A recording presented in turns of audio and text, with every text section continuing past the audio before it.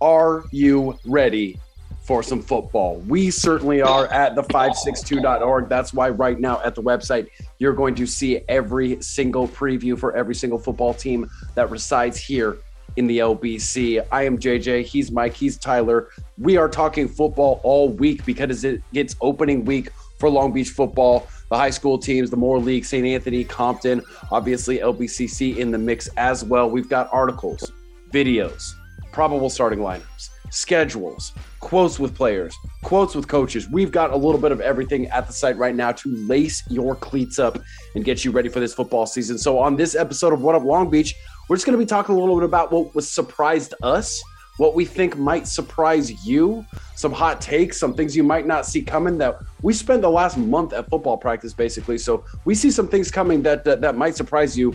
Mike, first and foremost, I am super excited to see the maturation of these quarterbacks in Long Beach. We got some kids who can spin the skin, my friend. This is definitely, we said last year that the 2024 class might be the best class we've seen in a decade plus, which I stand by. And I think actually that's even more solidified now than it was before. And kind of headlining that class are a pair of really top level quarterbacks at Poly and Milliken and Darius Curry and Miles Jackson.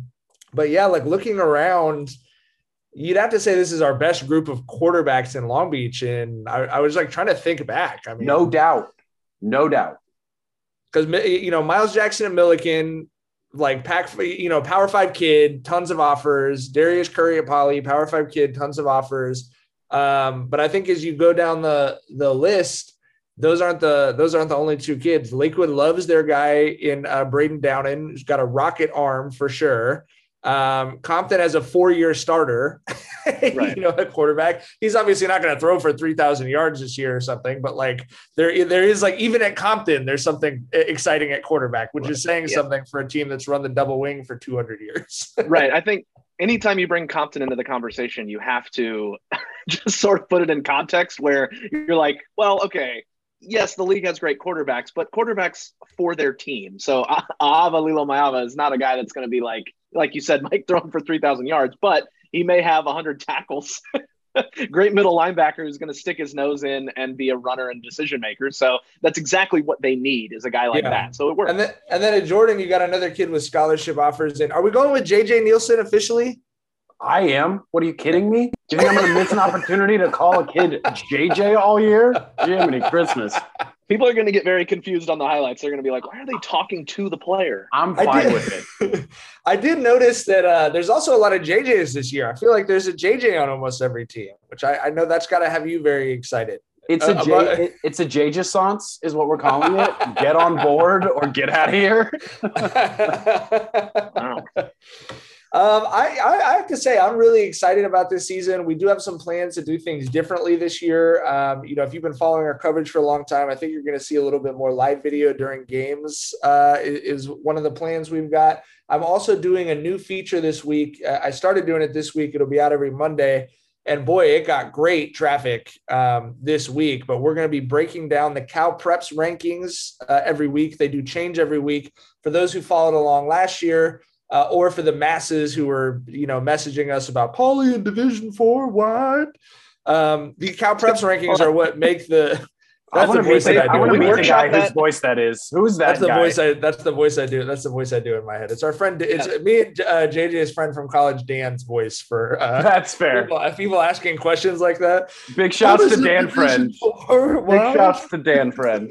But if you want to actually know where the teams stand, the Cal Preps rankings, if you know how to read them, will give you a ballpark idea of what division they're in. That's why we had been saying for 3 or 4 weeks before the playoffs started, it looks like Poly's going to be in Division 3 or 4. Right now, Poly's solidly right in the middle of Division 2 from where those preseason rankings start. Milliken, to give you a preview of how much they put on returning talent, which Milliken has quite a bit of, would actually, if the playoffs started today, be exactly where Poly was at the end of the regular season last year. They'd be number 1 in Division 4. So there'll be a lot of movement. Give them the caveat, though, Mike. If they take 16 teams, if they take 4 teams, if they take 6 teams in that top division, that will change where everyone else is in their division. Mike did an incredible job of keeping an eye on those rankings and letting us know where the guys might land in their division. But throughout the whole thing, it's just like, well, if they take more teams in Division One, the whole landscape changes. So you really can't know what division your favorite team is going to be in until they literally put out that Division One bracket. Yeah, it's definitely projections. It's just something fun to talk about. And I know that we have by far, it's the thing I get asked about the most at practices, right? Like I walk into any football practice and the coaches are talking to me, asking me about it. I used to do the projected brackets before the playoffs came out and try and give people an idea of where I thought they'd be, and was pretty successful with that. So these columns weekly, and we can talk about it on the pod a little bit as well, they're going to be very conversational. It's going to be very like, hey, if you have a question, ask me on Twitter, ask me in person. I will put it in the story. But that's going to be just sort of a place to, hey, here's what happened this week and here's how it affects things. Here's why this loss that a team had might not be that bad for them. This is why this win that a team had might not help their ranking as much as you had. It's just going to be a place to explain this very, very different system that we're in as it moves into its second year. Well, if you're showing up to every football practice and getting asked about rankings, I am showing up to every football practice and getting asked if I also went to Long Beach Poly that day. It is a time-honored tradition to go to everyone else's football practice and have them ask you about Poly. So, Mike, here I am. Go ahead and shoot the messenger if you want. What surprised you about the Jackrabbits? How's Poly look? There it is. So what surprised you about the Jackrabbits that you watched during the summer? I mean, obviously, we went out there to the Edison Passing League, got a little bit of a look at what they're going to try to do on offense and defense. But what's going to surprise people, man? Give me a hot take about Poly football. I just think they're going to be here's my hot take. I think that they will compete for a Division II championship or be in Division I. And I think that last year, because they won that Division IV bracket, there were a lot of people, a lot of Poly alums and fans really discounting that accomplishment because they ran roughshod over that bracket. They run and clocked almost the whole bracket. And I think people felt like Division IV was maybe lower than it actually was. But my hot take after watching them in the scrimmage on Friday, go toe-to-toe with Corona Centennial. Scored the same number of touchdowns they gave up with Corona Centennial, who is the clear-cut consensus number 3 team in the state of California. I think the Jackrabbits are underrated at number 16 in the Southern section. I think that they will compete to be one of those 8 teams in Division I if they do an 8-team bracket as they did last year. And I think that they're good enough to win a Division II bracket if that's where they end up. You're seeing them do that against Corona Centennial. That makes you feel that way. Yeah. What record does Poly need to have in order to make that happen? Do they have to go undefeated? Because we all know once they get into that Moore League schedule, their strength of schedule drops and they will then drop in the rankings. So I think, and this is purely projection, and obviously we'll see in that column. We'll break it down week by week. I think 10-0, they're in Division I, no question. Because they'd have to beat Mission Viejo, who right now is the number 4 team in the state. 9-1 with a loss to Mission Viejo, but a win over Serra. I think they're in Division II, no question. 8-2 with losses to Mission and Corona Centennial. I think the way that the Moore League pulls the schedule down, where 5 of the 7 teams have a negative power ranking on the Cal Preps rankings, I think if they go 8-2, it's very difficult for me to see how they would be placed above Division III. So they have to win all of their games in order to be in the top division. Yeah, and I think that that's fair too, because if they do lose to Mission Viejo, like right now, it's Corona Centennial 3, Mission Viejo 4. And I think everyone correctly feels there's a very big drop-off between Bosco and Mater Dei at 1-2 and Corona Centennial, Mission Viejo at 3-4, right? It's those 2 teams in California, and then it's everybody else. That's the way it's been the last couple of years, and I think it's actually even more pronounced this year than it has been over the last decade. So, and we saw that at the scrimmage. It was a 3-way scrimmage with Poly, Corona Centennial, and Mater Dei. Poly and Corona Centennial right there with each other. A ton of D1 talent on both teams. Great quarterbacks, great offenses. Mater Dei steamrolled over both of them. Right. You're talking about by ranking Mater Dei number 2, Corona Centennial number 3, and they look like they're in different weight classes, JJ. So almost too literally use of weight class there. But I will say, I think given the history of the program of specific Long Beach Poly, given the history of the program, there should never be a season in which Poly goes undefeated in the regular season and they're not in the top division. I think I think if the doesn't rankings matter how spit we them out, feel about it. no. Right. Yeah. But the point I'm making is if the rankings spit Poly out as a Division II team, even if they win every game on their schedule, I think we can all kind of agree that it's flawed given the amount of Division I talent they have on the roster, and if, like you said, Mike, if they beat Mission Viejo and go undefeated, I think in every year, I think most high school football fans would agree if Poly's undefeated, they should be in the top division. That's not necessarily guaranteed to happen. Yeah. Right. The other hot take I'll throw at you, JJ, is I think they're going to have a fast start this year. They've not had fast starts. They've struggled early in the non-league games. Last year, obviously, they went 1-3. I think based on what I've seen in the last couple of weeks, I think you're actually going to see a Poly team come out of the gate and look really polished and somewhat close to finished. I don't think they're quite where they want to be defensively, but that offense looks good. I don't think we're going to have that couple week kind of figuring things out period that we've been used to at the start of the season, the last few years for them. And so that's what I would just say. It's one thing to say they have 14 returning starters and 15 kids with scholarship offers, but it's another thing to see them in action. They've looked great in everything that I've seen. And the other thing I would point out is a lot of those returning starters were not juniors who are now seniors. A lot of them were sophomores who are now juniors. That's a very big development and growth year. And that team's been working hard in the offseason. I told the two of you guys, but when I saw Dylan Williams, who's the highest ranked player on that roster, he's a junior linebacker who's committed to USC. He looks like a college player. He's one of the more physically imposing guys that I have ever seen at Poly on the defensive side of the ball. And that is really saying something. But you're talking about a kid who's a legitimate 6'2", 230 pounds that's playing outside linebacker in high school. He would be playing defensive tackle at most of the other teams in the city. So I'm very bullish on them. I think they're going to be really good. And I don't mind having that out there as my hot take. And people can roast me if they go up to Clovis and lay an egg, I guess. Well, obviously a huge question that a lot of people not even involved with Long Beach football or Long Beach Poly wanted to know about the quarterback situation for the Jackrabbits. So after the dust has settled, Mike, if somebody is just picking up our preview this week and says, oh, hey, I thought this was going to be a different quarterback, tell us about the guy who will actually be throwing passes for the Poly Jackrabbits this season. Yeah, I will have a big feature about Darius Curry up later this week or next week. We've got a bit of a road trip to get to Clovis, so trying to figure out where to fit that in. But great kid, West Side Long Beach kid, ton of school pride. He said, I asked him, I said, Nico and Madden Yamaleava transfer in, both highly ranked quarterbacks.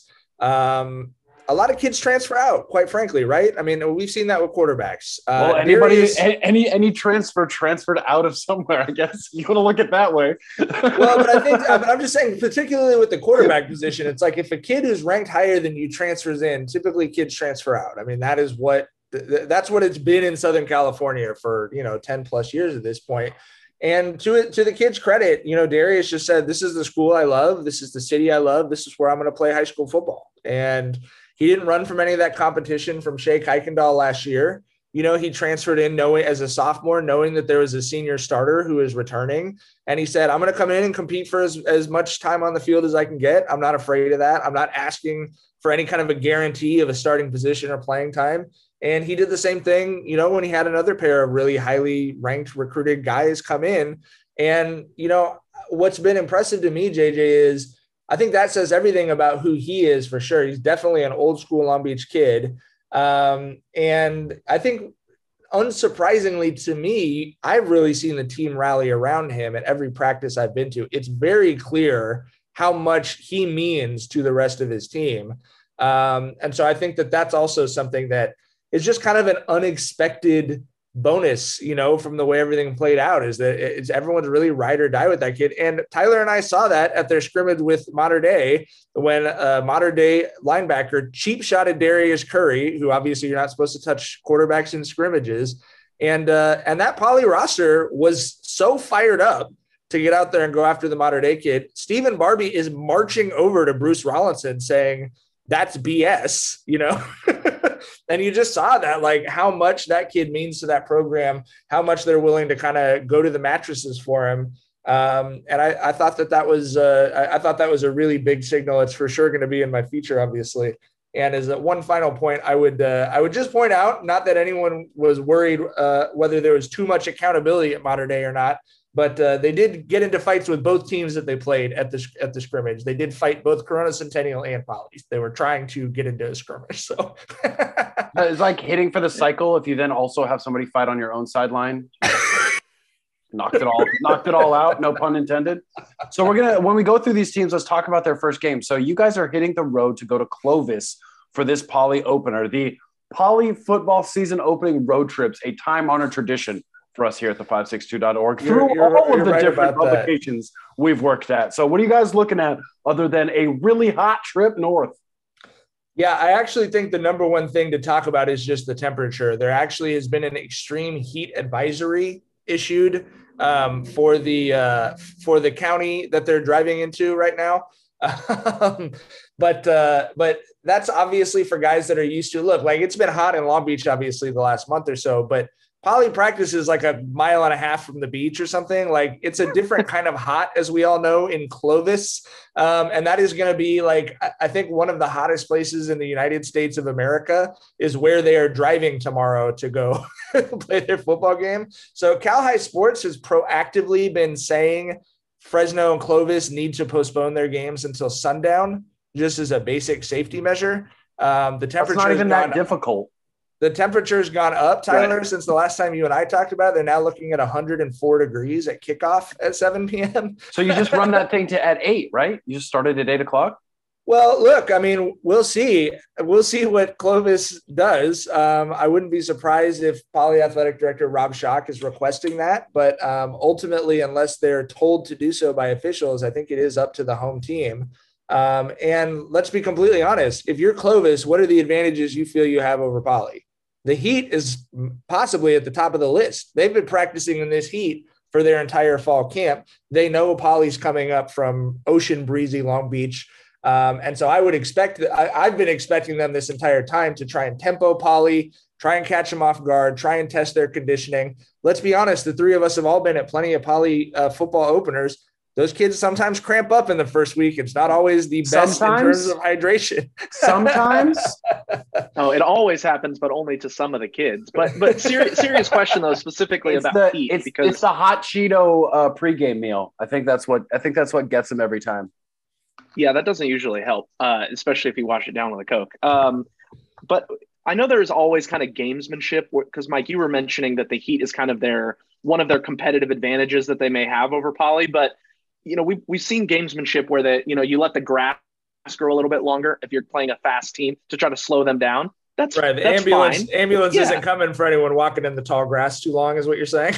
That's the point I'm making, where it's like, okay, there's a certain point where you go beyond trying to win the game and you start getting into, are we endangering people for what? You know, the past couple of years, I thought we learned there are things bigger than sports. And so if there is a genuine health consideration and a concern that we could be endangering kids, you have to do whatever you can to limit that risk. And that means if you have to play it later, you have to take water breaks during the game, whatever it is, like the kid's safety has to come first. Yes. And regardless of if you think it gives you a competitive advantage, you can't just play with people's lives. Step one, don't die. I feel like that's a real good rule. Just follow that one all the way through. Yeah, and just to be clear, obviously, like when the Clovis schedules this game, they're certainly thinking like, hey, like we're more tested by the sun than these guys are coming up. I don't like. That's totally fair. I think that's in the realm of watering the grass to get a little bit longer. I don't know that they have refused to move a game later or anything like that. They obviously didn't know there was going to be an extreme heat advisory when they put the game on the schedule. Oh, and shocked the city of Fresno is that it's 100 degrees in August. No, but it's just it's not usually 102 degrees at 7 p.m., even as hot as it is like that. You know what I mean? This is not an advisory that's been on for the whole month or whatever. So I hope that what Tyler just said is what happens. You certainly hope that the officials particularly would be the ones who kind of step in and go, hey, you know what? We're going to just wait an hour because it's kind of intense right now. But we'll see. I mean, this is what happens with guys going out of area. Like those officials live in Fresno and Clovis, right? They're used to that heat. And so we will see how it plays out. But I do think this is kind of one of the roles of journalism. I'm happy that there will be a news outlet from Long Beach up there in the 562, as long as people continue to support us, to make sure that that stuff is going the way it is, the way it should. And if it doesn't, to let everyone know, what's going on. Impressive amount of sequitur there, Mike. Speaking of supporting the 562.org, before we get to those other teams, Tyler, can you please let everybody know about the little development stuff we've got going that's going to make a big difference this year at the website?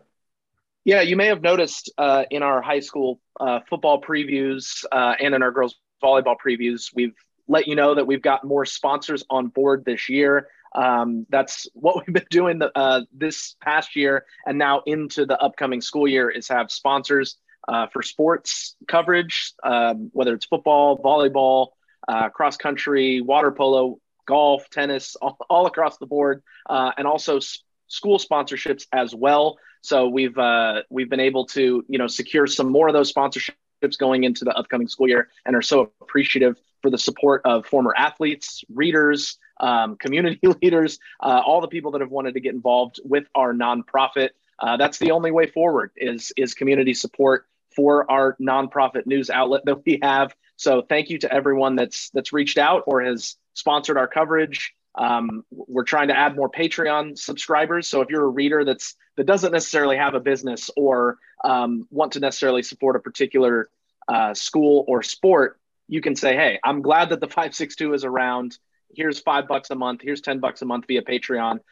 You can go to the support tab on our website. It gives you all the different ways that you can support the 562, and any money that you donate to the 562, all of your subscriptions, all of that is tax deductible since we are a registered 501c3 nonprofit in the state of California. So thank you to everyone for your support. If you aren't supporting now, it's a new school year. We're going to have so much great football coverage in the months ahead. We know that's our most popular sport. If you enjoy our coverage, don't just sit on the sidelines. Make sure that you're engaged in doing your part to making sure the 562 is around for years to come.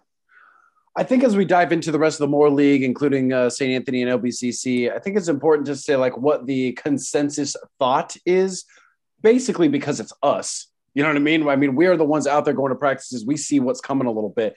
But the consensus thought is Millikin is the second place team or the leader in the clubhouse for second place, chasing Poly. Obviously, the result that they got last year, not a win, but gave Poly a game. And it's been a while since we've said the Moore League gave Poly a game. So that game definitely rolls into this season where Millikin is still uber talented. Obviously, they also got some more talent coming in. They are hungry. They are excitable. Anything can happen when the Millikin Rams take the field. So, Tyler, what is something that surprised you when you went out to see the Rams, or maybe that would surprise people when they finally see them take the field this year?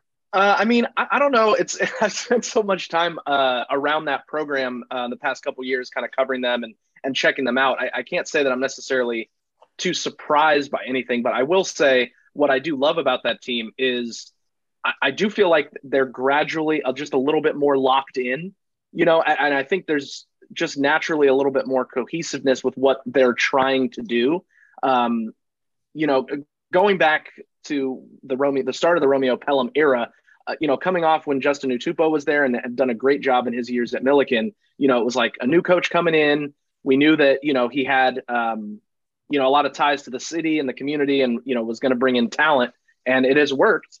But I think seeing all those familiar faces year after year and guys can kind of hold each other accountable, and the players, while still having fun and having that camaraderie together, can kind of keep everything organized and keep the practices up tempo, and they're up tempo and they're productive practices. And they've gotten college coaches on campus. And that was one thing that Coach Pelham was talking to me about that was super proud of, was when they had their college showcase and had all those coaches out there, they were able to, see Millikin showcase their talent. And there hadn't been anything like that, either a need for it or for it to be put on. But having this group of a dozen kids with scholarship offers is different territory, quite frankly, over there in East Long Beach. And to navigate that and to kind of see the gradual improvement year over year and realize, man, Angelo Miranda's been out here for 4 years and has been a guy, and he knows and can make sure that everyone's kind of doing their routes and getting where they need to go. So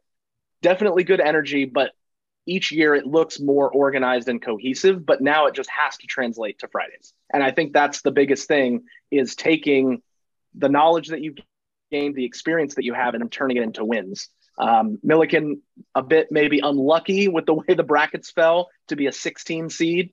on the verge of possibly being a 1 seed in a bracket.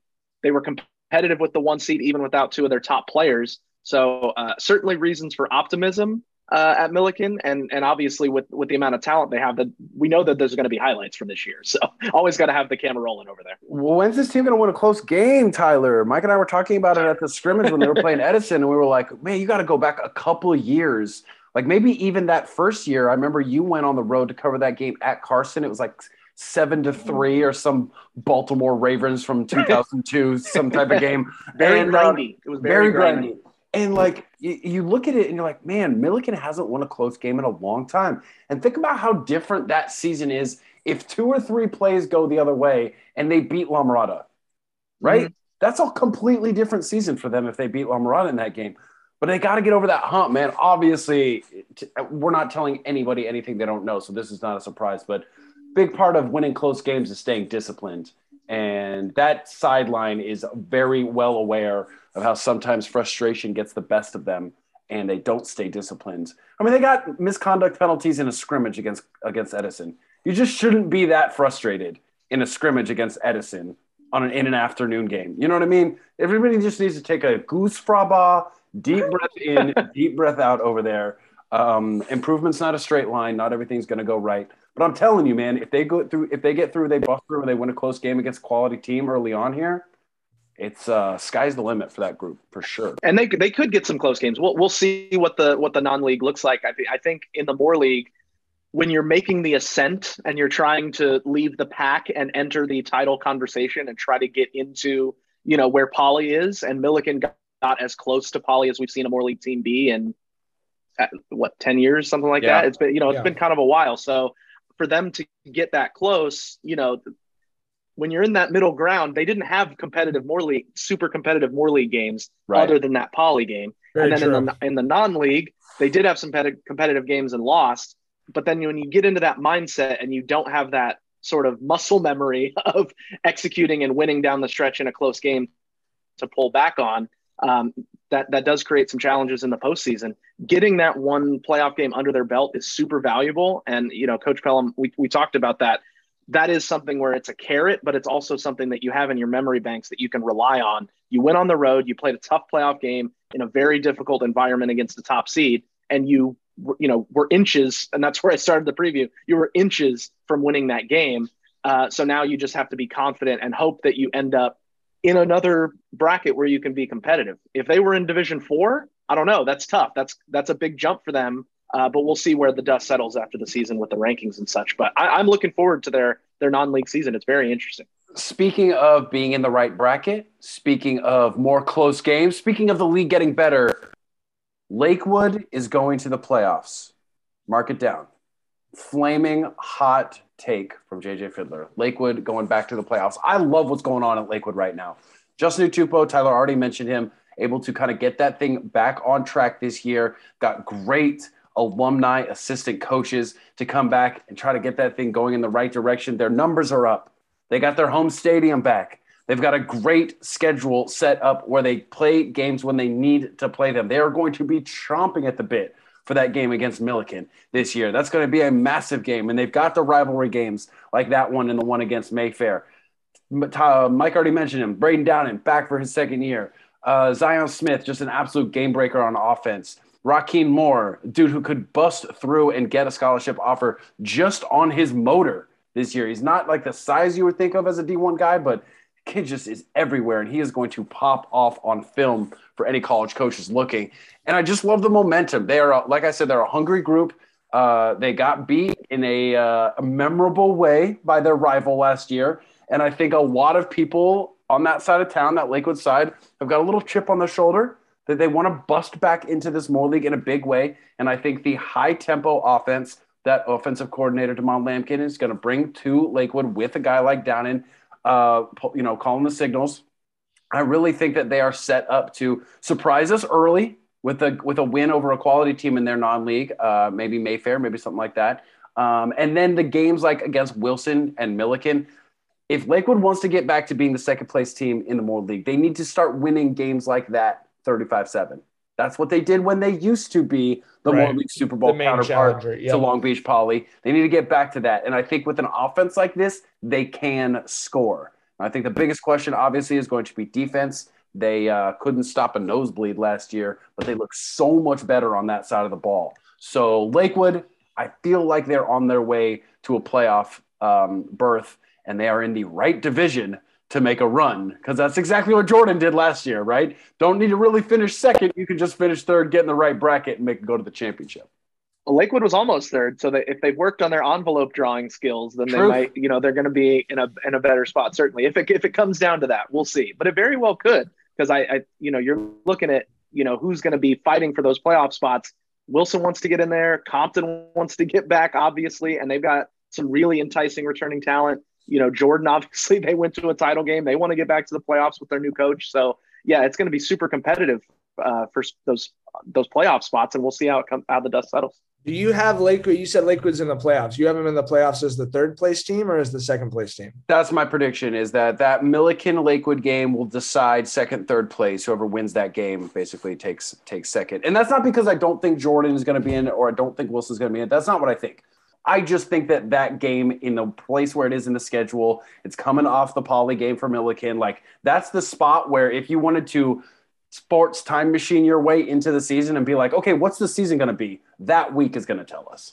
I think that Jordan Milliken game is going to be incredibly intriguing, and I think that might end up being that the game that you're talking about. But I do want to throw out there, I think after Poly and Milliken, I would make the argument that Compton has the best returning talent of any team in the league or the city. Kingston Moa is the reigning defensive lineman of the year, and I would – his goal is to be the Moore League Defensive Player of the Year. If we're looking at hot takes, I would say I think Kingston Moa very well could be the Defensive Player of the Year. He looks like a monster. He's in better shape, I would say, than I think he was at the start of last year. And they're going to do some things to move him around a little bit on defense. I think he's going to be a real problem. But they also have Lilo Mayava back. We mentioned a 4-year starter, a middle linebacker and quarterback, and Eric Barrios. All of those guys were first-team All-League last year. And, it's interesting. I go around to different practices and people ask me about different teams too, JJ, but the team I get asked about most is Compton, because I have gone out there the last couple of times, and everyone knows that their line is huge and does not have much depth. And so everyone's like, y'all show up somewhere, they're like, is Compton healthy? It's like, yeah, Compton's healthy. So they've got 5, maybe the biggest offensive line after Poly's, and actually maybe even a little bit bigger than Poly's. I think last year by weight, their offensive line was a little bit bigger than Poly's. And obviously with their system, they take advantage of that, and they have a lot of experience in that system, which is always really, really critical to starting fast without, making turnovers and stuff like that. So I have really high expectations for Compton, and definitely another one of those teams that if you look at where they're ranked now, could absolutely be back in a CIF championship game if they're able to get into the playoffs. Jordan also trying to get back to a CIF championship game, but everything looks a little bit different on the north side with Coach Nielsen coming over, taking over that program. Like we said, that did get to that championship game, finished third last year. They want to take a next step as a program, though. Jarrett J.J. Nelson going to be calling the signals for another wide open, 5 wide receiver, hustle up, tempo, get on the ball, run the play, get on the ball, run another play type offense. So my hot take for Jordan, honestly, where things are looking really good, they've got a really good organized practice schedule going, they've got good assistant coaches, blah, blah, blah, all that good stuff over at Jordan. I think we're going to see a lot of offensive records fall. Now, I don't know who's in charge of keeping offensive records for the Jordan football program, but if they are, rip up your book, because they're going to throw the ball so much. They're going to rack up so much yardage in these games. Now, I don't know if that's going to translate into victories. To be honest with you, they don't either. You got to play both sides of the ball. You can't just score your way to a championship. But I think they will score their way into making history by just putting up so many raw numbers. Jordan Washington's going to be a wide receiver, you guys. That's how talented that team is. Can you imagine trying to track Jordan Washington on a seam route? from the slot position as an outside linebacker. I mean, he's the second fastest. State couldn't catch this guy. Are you expecting somebody who's like 175 with pads on to catch this dude? Yeah, it's more than half the state. He's the second fastest kid in California who's in high school. It's definitely, he's going to be a problem on both sides of the ball for everybody, for sure. I think if you're playing a team who puts an outside linebacker on Jordan Washington in coverage at any point throughout the game, you should be winning. Stay in nickel. Okay. Stay in nickel. Don't even think about anything else but nickel. Yeah, without question. One really intriguing dynamic we've mentioned such and such finish in third place in the envelope draw a couple of times is we are in the very rare and completely unprecedented in our 15-year situation where five of the 7 teams in the league finished in the top 3 last year. So it was Poly, it was Millikin, and then Lakewood, Compton, and Jordan were all 3-3 in league and tied for third place. So all of them have a very strong claim to, we feel like we already belong here. We want to take that next step. I think that's what's so exciting. If you're hearing us say Lakewood, we feel this good about Lakewood. Well, what about Compton and Jordan? They were in CIF championship games last year. Well, Lakewood had the same record in league as those 2 teams. They just missed out on the envelope draw. So, if they're in the playoffs, they very well could have made it that far, or maybe they get bounced for, we don't know. But I think that's what's exciting to me is that all of these teams have so much returning talent, and you feel like are better than last year. Quite frankly, if I look at those top 5 teams, I feel like all 5 of them are better than they were last year. And we had such success last year. I think you naturally just have to be super excited about that. Absolutely. And then you've got a team like Wilson that's kind of on the outside looking in because they did only win that 1 game last season. But they've got a kid like James Ma'ae, who, for me, no matter how the final scores turn out or whatever, there's going to be a point this season where we're like, James Ma'ae is one of the best linebackers in the Moore League. If you watch film, if you really watch this kid, he is going to be everywhere he needs to be. He's got the smarts of a Corday Jones. He's got the athleticism of a Patrick Wilson. He looks like Shane Garcia. You know what I mean? And if you know Wilson football, I just named 3 really, really good Bruins linebackers. So I think that he's going to be key. They have got to keep teams in front of them, both for scoring purposes and also defensive purposes. Wilson needs to not give up big plays this year if they want to be successful. And a huge part of that is going to be Ma'ae and that front 7 and their ability to kind of limit what other teams are doing, kind of slow the game down a little bit, run that burn defense against some of these burn offenses. And they got to start strong. They play Redondo, they play Huntington Beach, they play St. Anthony before they get into the Moore League, but they've got an extra week of practice. So they have to start strong if they want to put last year's 1-win season in the rear view.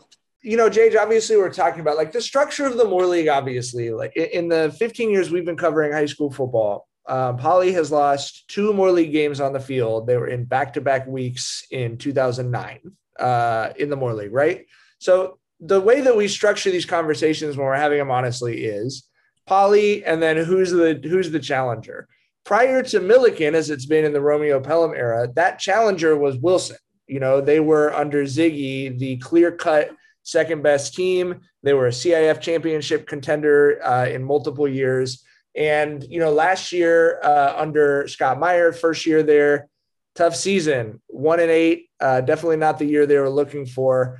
And they have a huge fan base too. So this is why I'm asking you this question. What's the case for the turnaround there? Is there really good talent in the lower levels? Are they getting transfers in? What do Wilson fans have to look forward to either this year or over the next couple years to feel like they're turning things around?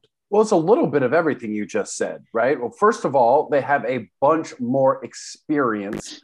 Meyer walked into that situation late. He got hired late in the summer. And when he got there, there was a good group of seniors, but then there was a big gap. So they started a lot of sophomores last year. The record reflects that. They struggled. They got banged up. They weren't deep. Everything that could go wrong went wrong for Wilson last year. But they were still in a couple games that they go the other way, and all of a sudden they're also trying to draw an envelope. They're here. All of a sudden they're there ahead of schedule, and right, like you said, they're in that third place log jam that we had. So that junior class I'm looking at as the key to what you're saying. If you're a Wilson Bruin football fan, what gets you excited? It's the class of 2024 that should get you excited for Wilson football. Because recently, even like you're saying, Coach Ziegenhagen did turn that program back into, a thing that should be looked at. That was one team. You know what I mean? They built that team. They were sophomores. They started the juniors. That best Wilson team under Mark Ziegenhagen was a bunch of 3-year starters who were seniors. Yeah. There's only 10 seniors on this Wilson team right now. So I'd say that everything being new, young, possible, potential, all that stuff, I think that's why Wilson should be excited, because they're not in a situation where they're like, well, if we don't do it this year, we're not going to do it.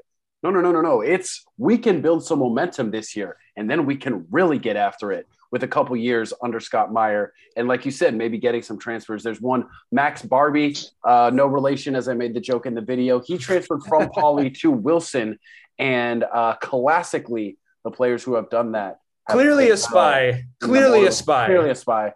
Clearly a member of the Barbie clan sent over there to steal play calls. You got to get those guys. They got to come over. They got to be successful. He's going to have to sit 5, which is a bummer because he'll miss the Milliken game.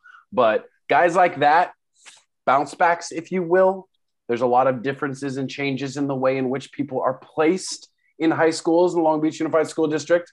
So if those things continue to go that way, and Wilson can get a couple dudes like that, because they lose guys too. You know what I mean? John L. Gray, one of the better running backs in the league last year, had to leave. So if he leaves, you know what I mean? What's there waiting for you? And excitement for the young guys, I think, is what's there waiting for Bruins fans. They threw another spy on the Barbie. That's what they did. They did. And if you don't mind, can we travel west? Let's talk about the small but mighty Cabrillo Jaguars. Now, you want to talk about kind of bouncing back from a tough time. Obviously, Wilson has had a bit of a tumultuous last couple of years, but so has Cabrillo. Obviously, with the pandemic season, they weren't able to field a team. And then last year, just trying to get through the season and have enough numbers to accomplish that, head coach Shane Gonzalez has really put in a lot of work, tireless effort over there to really make sure that things have stayed afloat and have gotten better over there. And I do think that there is improvement from last year to this year. And the biggest thing, guys, if you're playing your first football games, like organized, structured football games at the varsity level, you should expect to take your lumps there. Yeah. They had a lot of guys that were new to the sport that were just getting their first taste of varsity action, similar to Wilson, but for different reasons, very young and inexperienced. So you would expect things to be a little bit better on the West. They've got a little bit more as far as numbers on the roster. The coaching staff's a little bit more filled out and got some good experience. Rodney Van, who played at Pauley and UCLA as a defensive back, brings some of that, next level expertise, and have gotten some more guys that have really given back and increased the energy. And that's really what it comes down to, right? When you're just trying to keep things going, you've got small numbers. If you've got some heart and you've got commitment and pride in the program, I think that's the kind of key to keep this thing going and continue to build. Wouldn't you agree? Yeah, I totally agree. And also, just as we've said many times on this podcast, just a tip of the cap to Shane Gonzalez at Cabrillo for staying even last year. I think a lot of coaches absolutely would have won that game that they won last year and said, you know what, that win means as much as the CIF championship would at some schools. I got the win. I did the journey. I put my time in. See you later. Best of luck. And the fact that he stayed and is continuing to try and build from the ground up there, I think is super impressive. And again, I'm not suggesting they're going to compete for a playoff spot right away this year. Not suggesting they're going to be a hunt for the Moore League championship next season. But this is high school sports. This is from the ground level up. And this is a sport, quite frankly, that is dealing with numbers issues across the state. And I think what he is doing is as worthy of praising as the championship runs that all of the other teams had last year. Yeah, it definitely puts it into context. You know what I mean? It's like some people are saying, hey, we got to get into the playoffs. We got to win a championship. And I think at Cabrillo, it's like, hey, we're going to show up for our next game. We're going to do our best. And hopefully, things will come out a little bit better than they did last year. They were able to get that win, like Mike said, which was huge. Can they double it? Can they get that second win this year? It's the exact same schedule that they played last year, so they'll know their opponents. And good for the Jags for keeping things going in the right direction. And we'll see what they can get done. I'm looking forward to their first game. I'll be there on the West Side for their first game on Friday night, and I'm excited to see how they look. Hey, who's that freshman that you had on your video? So I've made a comment about him. Like Dejon Pittman, the wide receiver. It's Dejon, J. Mm-hmm. Mark that name down, guys. You're going to look at this kid, and you're going to be like, kid. There's no way he's a freshman. He looks like a freshman the way those Dominican Republican pitchers look like in the Little League World Series, like they're 12. That's how big he is. You're like, there's no way. Yeah, this is those kids that got to walk around with their birth certificate in their pocket, where they're just they got the long arms, they're head and shoulders taller than everybody. It's just a piece of paper that says 12 on it. All right, so we've talked about we got St. Anthony next.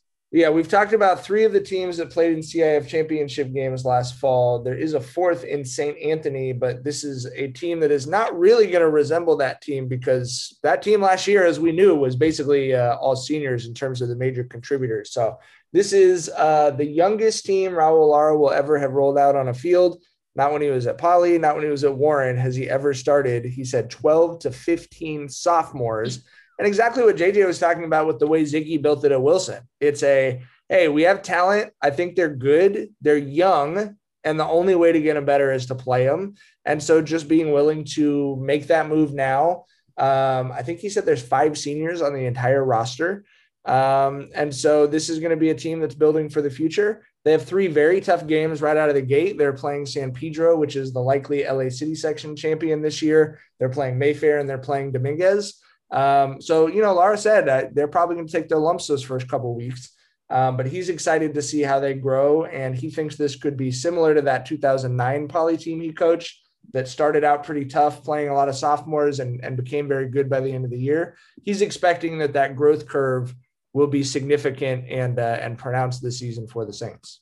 Oh, if only there was a way in which he could look back on a team that started slow and then turned it all around and got to the championship. Oh, wait a second. Is the St. Anthony turnaround last year the craziest thing we don't talk about enough from last season? I mean, there were times when we were watching the game film of those guys early on, like, oh, no, if a couple guys get hurt, this could get really bad. And then bing, bang, boom, they're playing for it all. It's crazy. I think we're as guilty as everyone else of taking Raul Lara for granted, that it just feels so regular to me that he has a team that struggles out of the gate a little bit. And then because he and his coaches are good coaches and they care about the kids, so they tend to establish trust with them, that there's these big growth curves. Like we saw it in 2012, Poly 1-3 CIF championship over Mater Dei. We saw it in 2009. They started out really slow. They lost 2 more league games, and then they're 1 play away from beating Servite in the quarterfinals, Division I. That was the team that won the championship.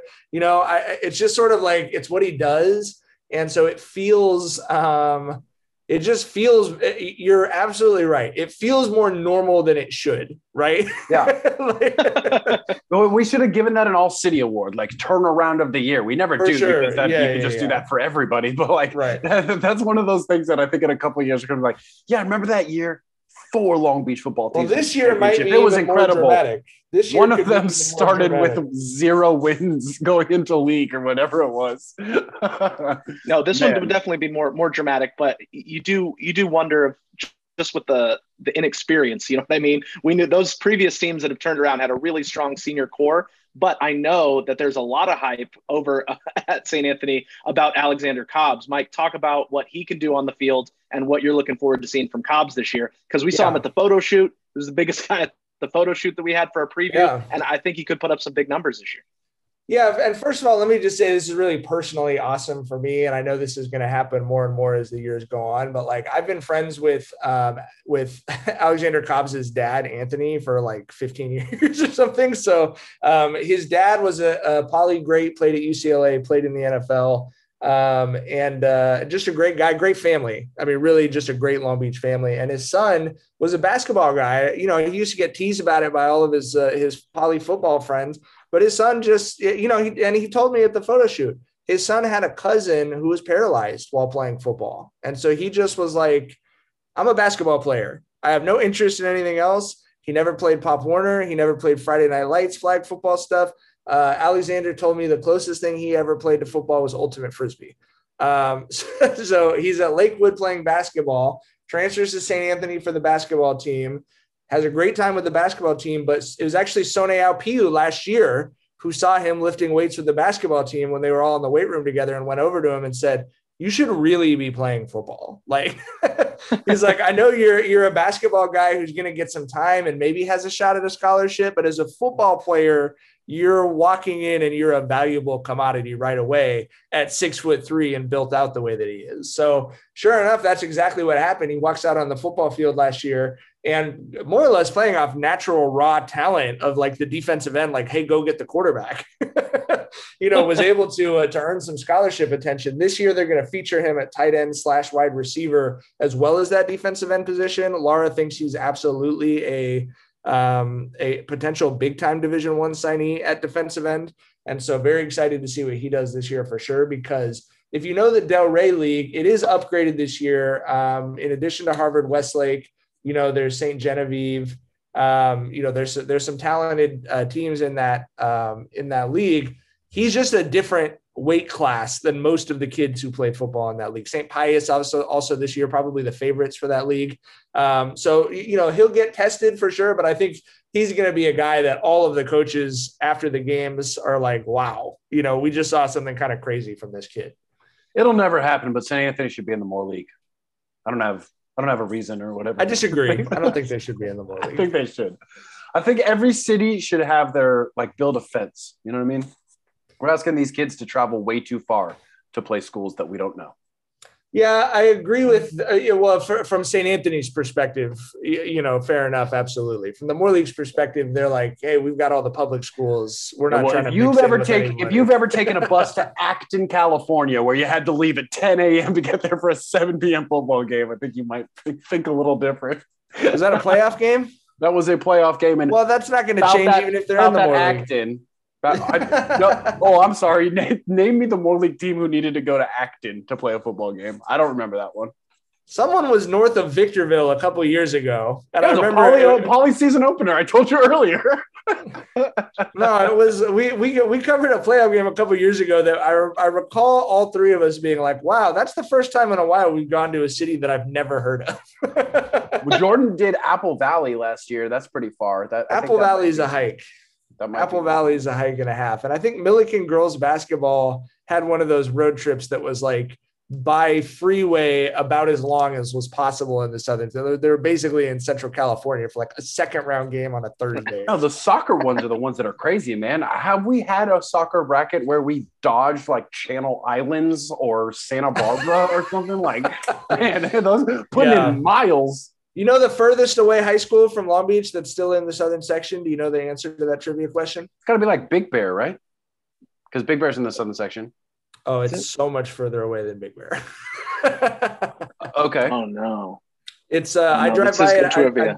I drive by it every year when we're on vacation in Mammoth Lakes, California, which is close to Tahoe, but Lee Vining High School is in the southern section. Lee Vining, if you look up Mono Lake on your map, it Mono is literally Lake? You call it Mono? It's the correct pronunciation of it is Mono Lake. According to who? Mr. Mono? Japanese people. I mean, I don't know, like my wife. What do you... My wife is not the issue. You thought it was Mono Lake? Everybody calls it Mono Lake. It's like a joke. You didn't know this? It's the makeout disease lake. It's Mono Lake. The people, anyway, the people that go to lake are not monolith. Okay, mono. That's what I said. But it's a solid 6-hour drive in the Eastern Sierras, and that is in the southern section. It's too big of a section. Agreed. Yeah, central section's like, what do we got to do? What do we got to do to get on this list? But John Dalem does that every year. What's the longest possible trip? And it would be Catalina. It would be Avalon High School to Lee Vining. Is like it would genuinely take you 12 hours of continuous travel or something. You'd have to go boat, plane, train, automobile, back to boat since you're on a lake apparently. I would love to take a trip to Mammoth with the snow on the ground for a Compton High School, Lakewood High School, Lee Vining game. That would be the absolute funniest thing ever. the crazy, I think I've told this story on this pod before. The craziest football game I ever played in was at Rim of the World High School, aptly named because if you do drive up there to Big Bear, you can see that high school is on the rim of the world. The fog's so thick you couldn't see the opposing sideline. We ran the kickoff back for a touchdown in the second half, didn't see it. We were just standing there, and all of a sudden, everybody ran back and like we scored. I was like, I'll believe you. I mean, Sweet, like, whatever you say. Sweet, yeah, cool. Sounds great. And guys. Juju caught a pass also. Right there, you go. Didn't see that either. Is that it? Are we LBCC bound now? Is LBCC gonna last but not least us, Tyler? Yeah, let's rope it in. I mean, we've got a little bit more time. LBCC season does not start this week, so a little bit more time for the Vikings. That's why if you look at the preview, there's plenty of names on the projected starters and plenty more that probably could have been on there for head coach Brett Peabody, who's been at LBCC for almost a decade now. And for them, the big thing was, their sort of return to normalcy of having that full offseason program. Last year they didn't really get much practice time at all prior to the season, didn't get time in the weight room in the summer camp with the COVID restrictions at the California junior colleges and specifically at LBCC. So definitely they were behind the curve last year, and it ended up showing on the field, matching the worst record that they've had under Peabody. Usually this is a double-digit win team, a team that's, in a bowl game pushing for the state playoffs. And last year it was definitely a step back, but there is optimism that, things are moving in the right direction. They've kept some players from last year's team that will be key returners, also some bounce backs. They always get those D1 bounce backs. The two position groups that I'm really excited to watch this year are wide receivers and linebackers. Peabody loves those groups. They're super stacked. They've got bounce back kids or kids with Division I prospects. So they're going to score. They always, have those skill position guys that can put up points. The quarterback position's kind of been an issue. They haven't really had that go-to guy that they could rely on. And it's going to be another QB battle, including a local guy, QCC out of Milliken. So he could be the favorite as of right now, but there's plenty of practices left for the Vikings, but going to be another fun season, a very challenging schedule. Mike, speaking of heat, they're playing Riverside on the road in week 2 for a noon game. Whoa. I was furious when I saw that. Hey, no joke. That's not safe. No joke. That's not safe. And this is JJ, who spent plenty of time in the Inland Empire growing up, is telling you should not be in September at noon doing activities outside in helmets. What bumped that game from 6 p.m.? They're like, can't play that thing at 6. No way. They do that out there. What? No, well, they don't have lights? No, Peabody was telling me that they don't have their stadium. So I don't know if they're renovating or doing something. So they're playing at a high school. But it's like, why you shouldn't have to play it. Maybe the high school doesn't have lights. I don't know. I don't know how. I mean, they've got electricity and everything out in Riverside. So I'm just. Last time I checked. Last time I was there. You gotta hit up Chafee or something. Rent a field. That is garbage. UCR soccer field. Reline that thing. I don't know. But yeah. Also, I love the idea that JUCO football games are so damn long that they're like, well, we can't do it at 3 because we might not get that thing in before the sun sets. We got to play it at 12 because it could possibly be a 5-hour game. That wouldn't even be a record. Talk about screwing up your Friday night too. How early do you have to be up to catch the bus to make sure you get to Riverside and warm up by noon? Oof. It's an early morning, boys. Gross. That is gross. Anyway, that's just one of the and it's already hot. And he woke up at 9 a.m., going to bed at 9, up at 9, and it's hot as hell. And you're like, I got to go play football right now. Hey, they never said the road through the junior college circuit was going to be easy. You got to grind if you're a JUCO boy. And they, you know what? Football? They do. But hey, I wouldn't want to play it at noon, but irregardless, should be an exciting year for the Vikings. Always stocked with talent. Just got to see how it goes. Hey, Brett 8 of the 10 teams on their schedule, by the way, 8 of the 10 teams on their schedule were bowl eligible. So it's not going to be easy. There's obviously a lot changes year to year in JUCO, but never count out the Vikings. They're going to have talent. Yeah, and Brett Peabody, the head coach over there, just does such an amazing job of improving kids' lives, let alone getting his team to bowl games and winning postseason stuff and all that. I also just got to shout out the coaches, man. There was a time in which we were covering Long Beach sports where we were hemorrhaging coaches. We were losing coaches all the time. And for the last few years, not just in football, but in other sports as well, we have seen an influx of strong-willed, good ethics. You know what I mean? What is high school sports really all about? That's what I'm about, type head coaches. Like Mike said, Raul Lara is a great football coach, but he's also a great person. And if you really want to convince somebody to do something that maybe they don't agree with or don't understand or whatever, you have to have that trust. And I feel like right now, for the first time in a couple of years, this league, starting with football but trickling down, this league is full of men and women who clearly care about their student athletes. And we've seen the teams get better because of that. So shout out to all the administrators and stuff for making good hires. Amen. I couldn't have said that any better. It is a special group of people for sure. And very excited to see where everybody goes this year. We think it's going to be a great year. Very excited for these games. It felt so good to put up a schedule on Monday. Yeah, shoot that schedule out, Mike. What is, so we got Poly Thursday. I'm going to the Milliken game Thursday at Santa Ana. Jordan going to open the season Thursday night at Kennedy. If you remember the opener last year, Mike, pretty good game. Might be the best game we covered just because of how cool it felt. Yeah, that Jordan last second win over Kennedy in overtime was a memorable one. So the Irish going to be looking for a little bit of payback against the Panthers. For sure. And then on Friday, we've got Cabrillo's hosting Hawkins. Compton is hosting, is it Dimally? I don't know, Dymally. It's Mono Lake is what it is. Yeah, I'm probably butchering. I'll go with Dimally. They're playing at Compton College. They're still going to be playing at Compton College this year. And then very excited, to see how Lakewood looks as well. Obviously, you heard from JJ did their preview, very high expectations. So not everybody playing this week. Orange Vista coming there. Like I said, that's the first game in that new stadium. So the energy at newly rededicated John Ford Stadium is that's going to be fun, man. John Ford. I do want to make one note before we sign off and before we send people off to football games. Obviously, the horrible news that came out about the shooting at a youth football game where someone was killed. Can we just all keep in mind high school sports are fun. It's a positive environment. Yes. We don't have enough officials.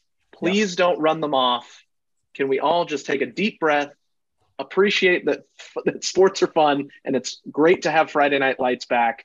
There are things more important in this world than sports. As much as we love sports, let's all just have a great time the entire season and enjoy rooting for your team. Is it that hard? Is that hard? Incredibly well said, Tyler. Incredibly well said. Let's leave it on that. Get to the 562.org right now. Check out all of the football previews, all of that content. Obviously, we're going to have previews for these first week games as well up there. So make sure you share it, show your friends, let them know where it's at, and also smash the heck out of that subscribe button. It's on the top right side of the 562.org. Every single dollar means more Long Beach sports coverage. And that's why we do what we do, because we love you guys. Thank you so much, Long Beach. It is officially football season. And you know what? We're going to see you in the stands. Take care.